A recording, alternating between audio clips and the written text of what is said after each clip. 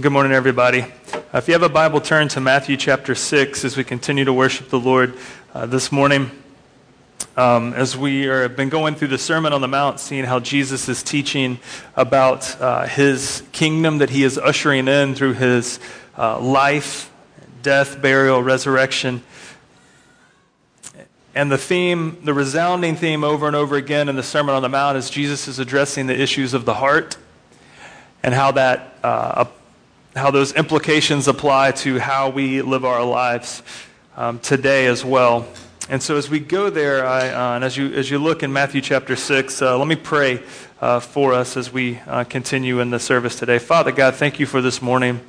God, we thank you that you are a good, holy, perfect God, and that you sent your Son Jesus to live the perfect life we cannot live, to die a death as our substitute, and to rise again victorious over Satan, sin, and death, rescuing your people from bondage and brokenness and shaping us to be more like him. So God, I thank you for this morning. I pray that you would encourage us through your word today. God, that you would, by your Spirit, convict us of sin and brokenness, that we may repent and turn toward you, a God of grace and mercy and forgiveness. And Lord, that we see that in Christ, Jesus is our only hope. And Lord, I pray that by your Spirit you would grow us as a community of believers together who are growing in grace, being stewards of grace, living lives of grace in the areas where you've placed us in marriage and family and friendships and community and our neighborhoods and the workplace and the schools. God, I pray that you would do amazing things for the glory of your name and the good of your people, and that the gospel of Jesus would advance from our lives to the nations. We ask in his good and holy name. Amen. Matthew chapter 6, verse 19. Jesus says this, "Do not lay up for yourselves treasures on earth, where moth and rust destroy, and where thieves break in and steal. But lay up for yourselves treasures in heaven, where neither moth nor rust destroys, and where thieves do not break in and steal. For where your treasure is, there your heart will be also. The eye is the lamp of the body, so if your eye is healthy, your whole body will be full of light. But if your eye is bad, your whole body will be full of darkness. If then the light in you is darkness, how great is the darkness? No one can serve two masters, for either he will hate the one and love the other, or he will be devoted to the one and despise the other. You cannot serve God and money." This is God's word for us. Friends, Jesus orients our motivation and our vision and our loyalty toward God and his kingdom. And this good news for us has implications not only eternally, but how we pattern our lives here and now. What you do matters. What you do in this life matters. Why you do it matters. How you do it matters. I want to ask you this morning, as we pause and think about the teachings of Jesus, how that applies for you and I today. If you are not a Christian, I want to invite you to consider Christ as your Savior, your rescuer. If you are a Christian, I want to invite you to hear his words and apply them very practically to our lives today.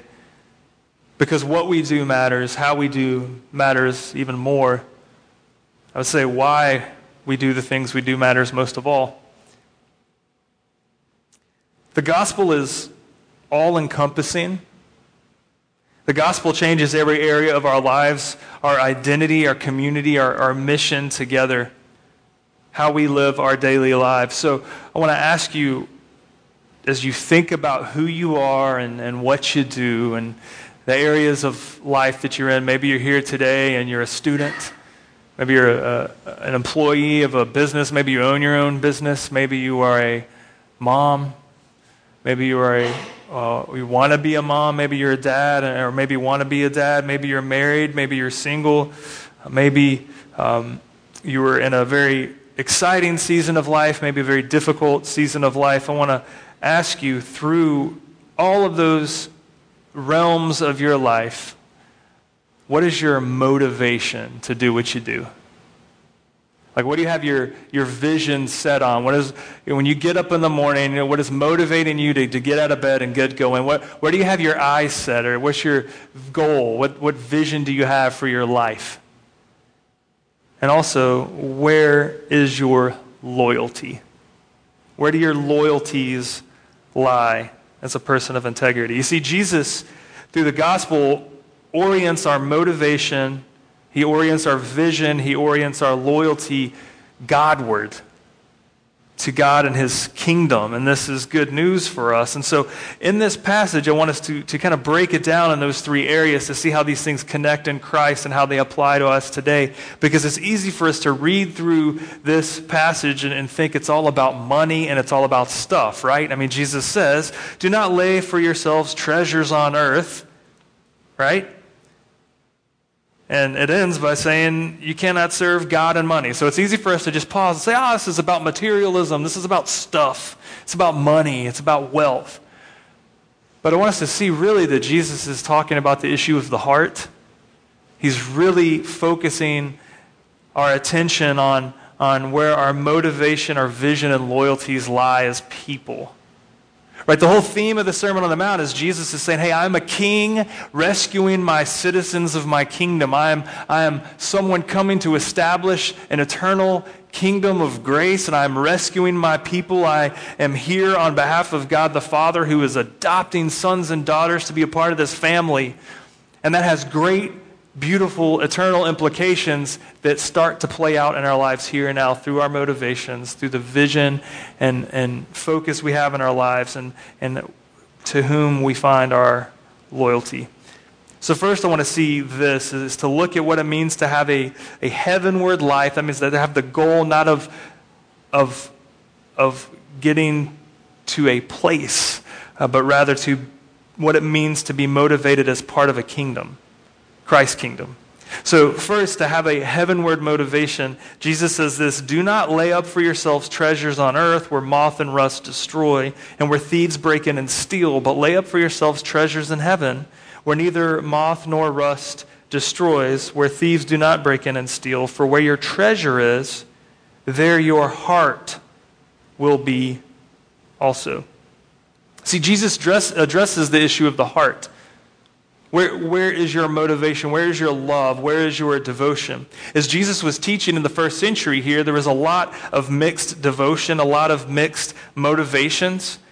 Jesus was teaching an audience that was very familiar and religious, some of whom were the religious elite in the first century Jewish culture, some of whom were marginalized politically due to the Roman occupation that was there in the day. Undoubtedly, there were people there who were motivated out of greed, whether it be political gain, whether it be physical, monetary gain, whether it be religious status, trying to work their way up in the religious system of the day.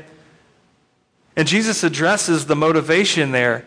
He is speaking to people who some had connections politically and religiously that would make them very well off. They had opportunity to excel and be wealthy.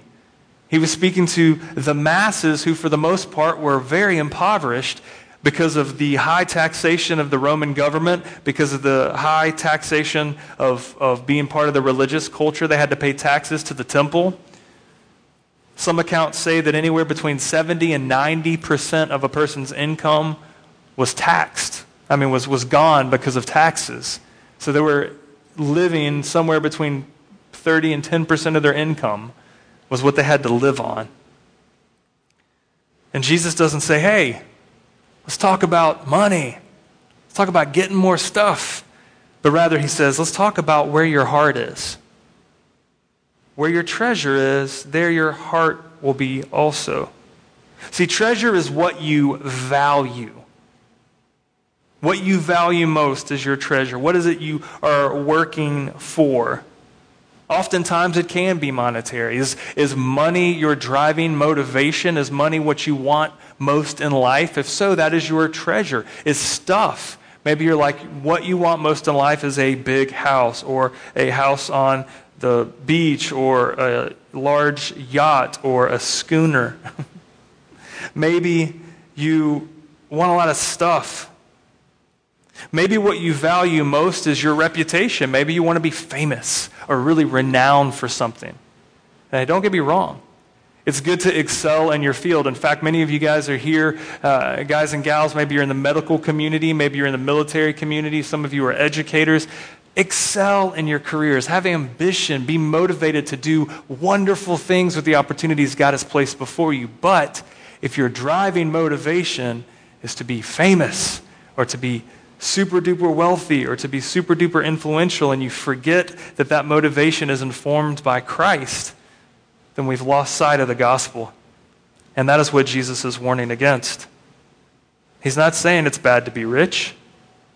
He's not saying it's bad to have money. He's not saying it's bad to excel in areas. He's just saying where your treasure is, there your heart will be also.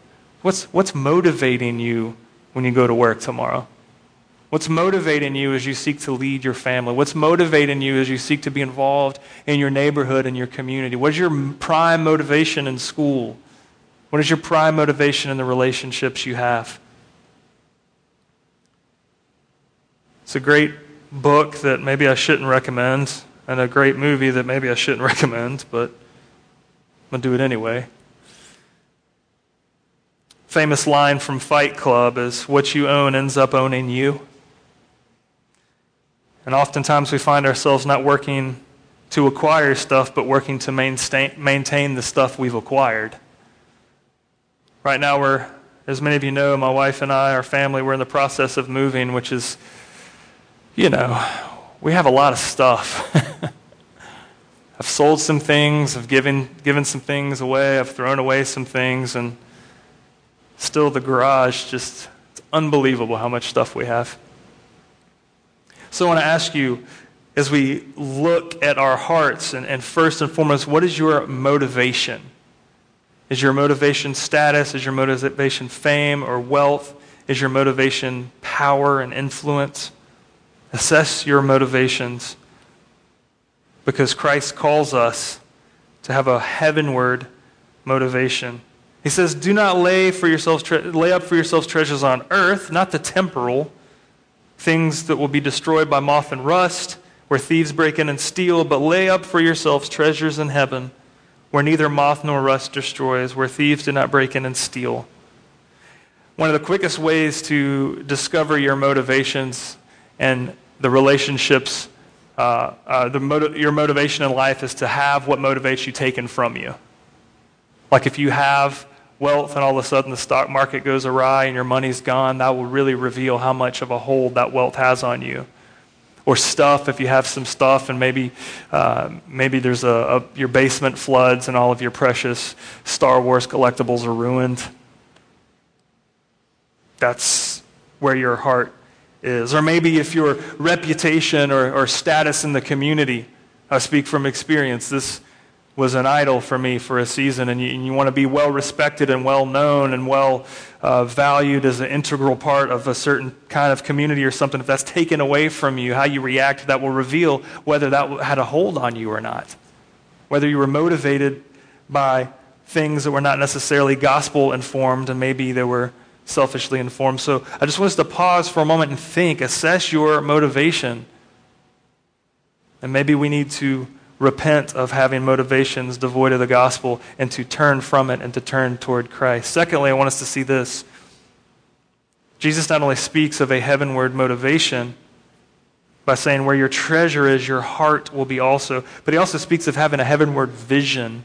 Like what are you focused on?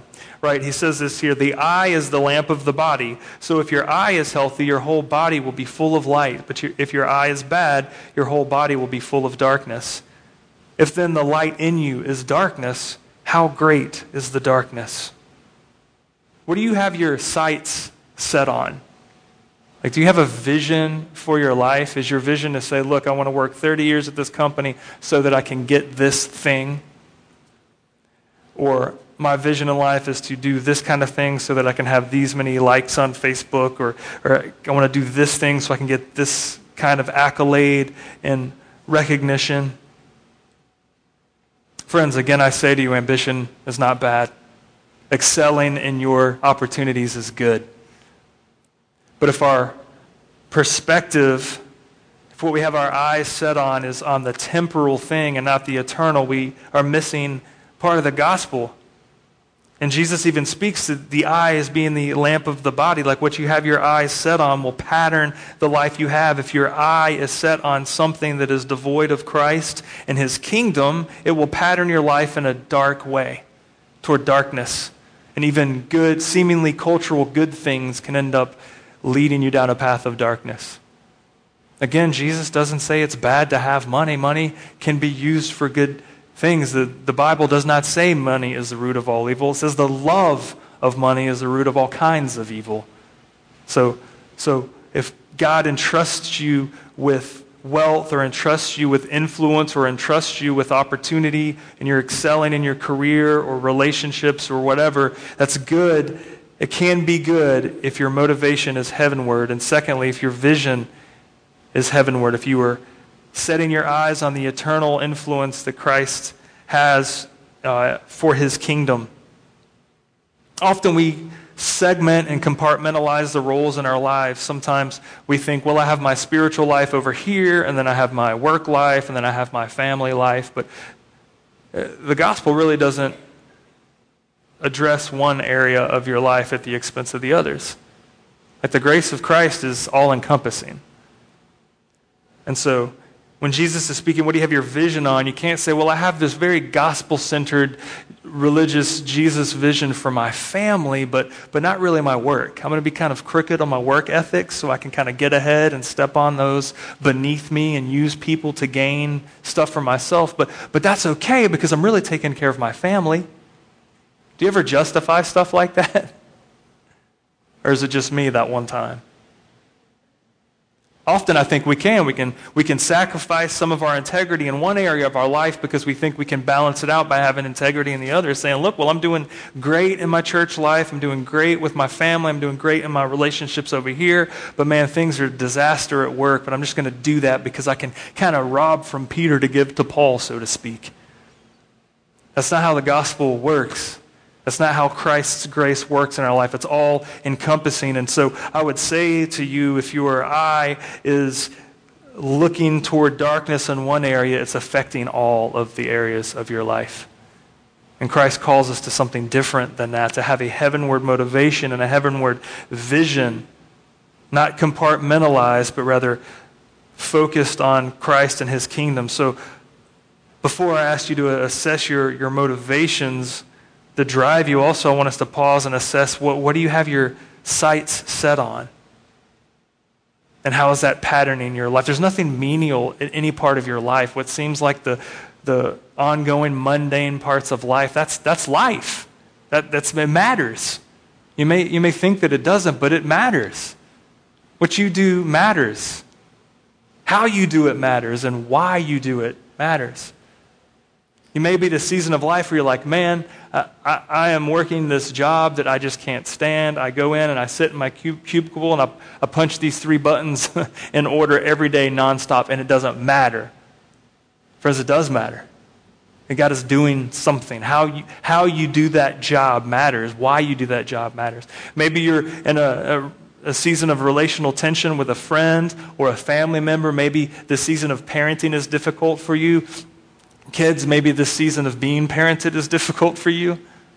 But God's working in it. Is there something God is doing? And do you have your motivations Christward, heavenward? Do you have do you have eternity in vision, in your vision?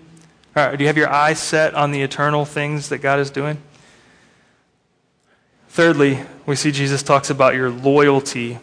So it talks about heavenward motivation, heavenward vision, and then heavenward loyalty. He says, no one can serve 2 masters. Either he will hate the one and love the other, or he will be devoted to the one and despise the other. You cannot serve God and money. And some of you may have a translation of Scripture that doesn't say money. Maybe it says mammon there. It has more to do than just like cash, dollar bill. It has to do with like wealth and like stuff and territory.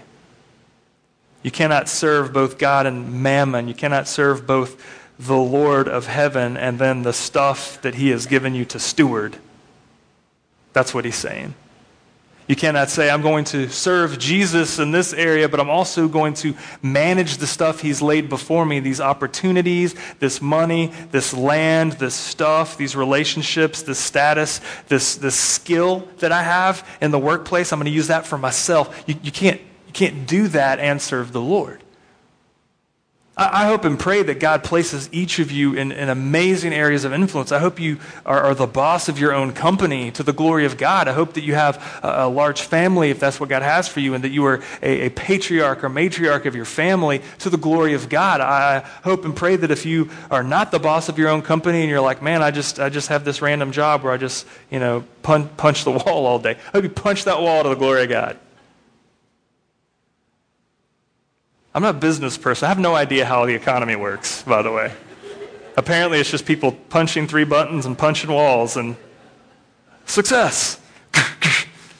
I'm not a boss. You don't want to work at my company. It's ridiculous. What am I talking about? I don't know. Let's do this.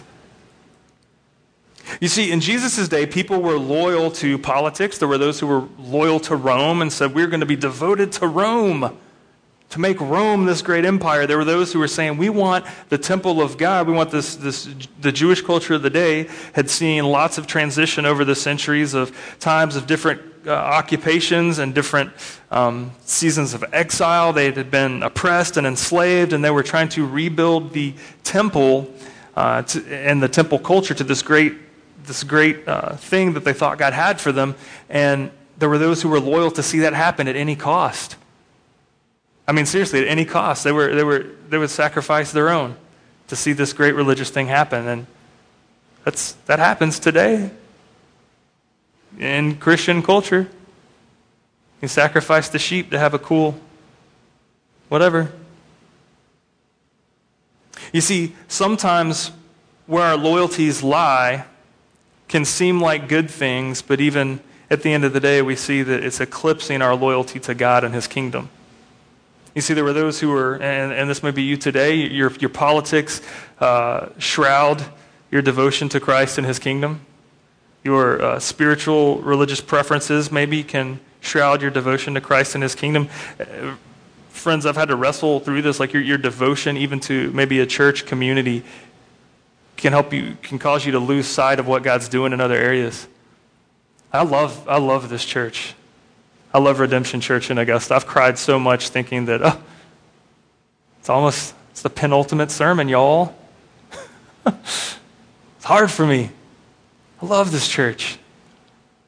But by God's grace, I was able to take a sabbatical a few months ago, and I was able to step back and see what God's doing in this city through so many different churches and ministry. And let me tell you, there's such a vital part of that puzzle that redemption is placed in. I mean, you guys need to know that. I stepped back and just said, God, what are you doing in this city? And what is my role in what you're doing in this city? And what is the role of Redemption Church in this city? Is there a role for me here? Is there a role for Redemption Church here? And Jesus, by his Spirit, really just let me see that he is working in so many churches and so many ministries, including this one. And the 2 things that I discovered most of all that really chopped up my heart is, one, that there is a need and a place for Redemption Church in Augusta, Georgia. That brings me great joy. Second thing God made clear is there's not a role for me here anymore in this city. I was like, there's a role for redemption, yay! And Jesus is like, and you're not going to be here to see that part. Excuse me? Let me just tell you, God may do that in your life. God may say, you know what? Here is a season for my kingdom to thrive, and your part in that's going to look different. Sometimes the best thing you can do is to stay where God places you, and sometimes the worst thing you can do is stay where God is not keeping you anymore. Sometimes the worst thing you can do is to run from where God is placing you. But sometimes, always, the best thing you can do is to follow where God's leading you, even if it's away. I'm kind of like sneaking into the sermon that's going to be on the 26th. That's a teaser. But that will show you where your loyalties lie. Personally, I had to step back and say, is my loyalty to Redemption Church in Augusta, Georgia, or is my loyalty to the kingdom of Christ? Often those things are overlapped. For over 10 years, my loyalty to the kingdom of Christ meant I was here at Redemption Church in Augusta, Georgia. But in order for me to fulfill what God has for me in the kingdom of Christ, that means I have to move to Charlotte now. What does that have to do with this passage? It has to do everything with this passage. Because if your motivations are limited to what you get out of something, and if your vision is set on the temporal and your loyalty is to what's right in front of you, and you're forgetting the gospel, then you're going to make decisions that are going to have an effect not only on you, but on those around you. If you are motivated by the grace of the gospel with a heavenward motivation, if you have the perspective of the eternal with a heavenward vision, and if your loyalty is not just to this right in front of you, but to the Christ and his kingdom that encompasses all of that, then God's going to do all kind of wacky stuff in your life. So that's just an aside. That's where I am right now. But I want you to think about where you are. Where are your motivations? Where is your vision? And where is your loyalty? And is your good loyalty eclipsing the gospel loyalty that God has called you to?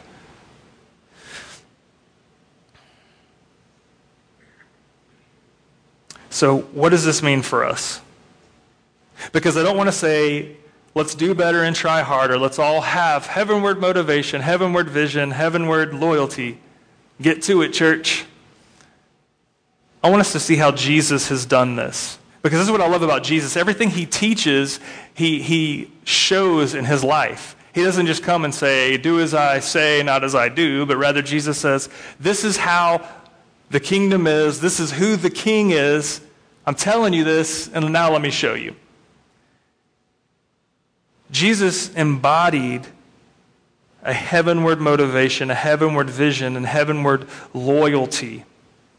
If you look throughout the story of the Gospels and all throughout the New Testament, time and time again, you see that Jesus' prime motivation was the glory of God, the good of God's people, and the expansion of the good news of Christ's kingdom. That was Jesus' prime motivation. Everything he did and said was motivated by the glory of God, the good of God's people, and the expansion of that good news. Every action and everything that Jesus said or did was done with eternity in his sights. Jesus never said, I'm going to feed this hungry man just to feed him. Do you know that? I mean, anytime Jesus did some act of kindness, it wasn't just for that. I mean, sure, the guy was hungry. I mean, Jesus was like, yeah, there's 5,000 people. They're hungry. I want to feed them because they're hungry. He had compassion, but it didn't stop there. Jesus fed them not just because they were hungry. He fed them to show that he is the bread of life eternally. Jesus did not just heal the leper because the guy was sick. He healed the leper because he was sick, but also to show that in Christ's kingdom, he is making all things new. That the lame walk, the blind see, the deaf hear, that all of the Old Testament prophecies was coming true in Jesus. That's why Jesus did his motivations and his vision were heavenward and eternal. His loyalty was to God and his kingdom. That's why he went to the death on a cross. If Jesus was thinking temporally and was loyal to his comfort and convenience, even loyal to his friends, he may not have gone to the cross. He would say, if I go to the cross, that's really going to hurt my mom's feelings. If I go to the cross, my friends who I've invested in for 3 years, they may scatter. They may go everywhere. They need to be taken care of. I want to teach them more. If Jesus was not thinking with heaven in sight and loyal to God the Father, he would not have done what he did. There are so many examples of this in Scripture. I'll give you one to ponder. Philippians 2, Paul says this, have this mind among yourselves, which is yours in Christ Jesus. See, Paul doesn't say, do better, try harder, have better motivation, have better vision, have better loyalty. Paul says, have this mind which is yours in Christ Jesus. You don't have to do it. You don't have to try to get it. You don't have to attain it. It's yours. Jesus gives you this mind in Christ alone. You can't get it any other way. You can't do better. You can't try harder. You can't educate yourself, spiritualize yourself. It's yours in Christ alone. Let me just read the rest of the passage. Let's start over. Have this mind among yourself, which is yours in Christ Jesus, who, though he was in the form of God, did not count equality with God a thing to be grasped, but emptied himself by taking the form of a servant. Being born in the likeness of men, being found in human form, he humbled himself by becoming obedient to the point of death, even death on a cross.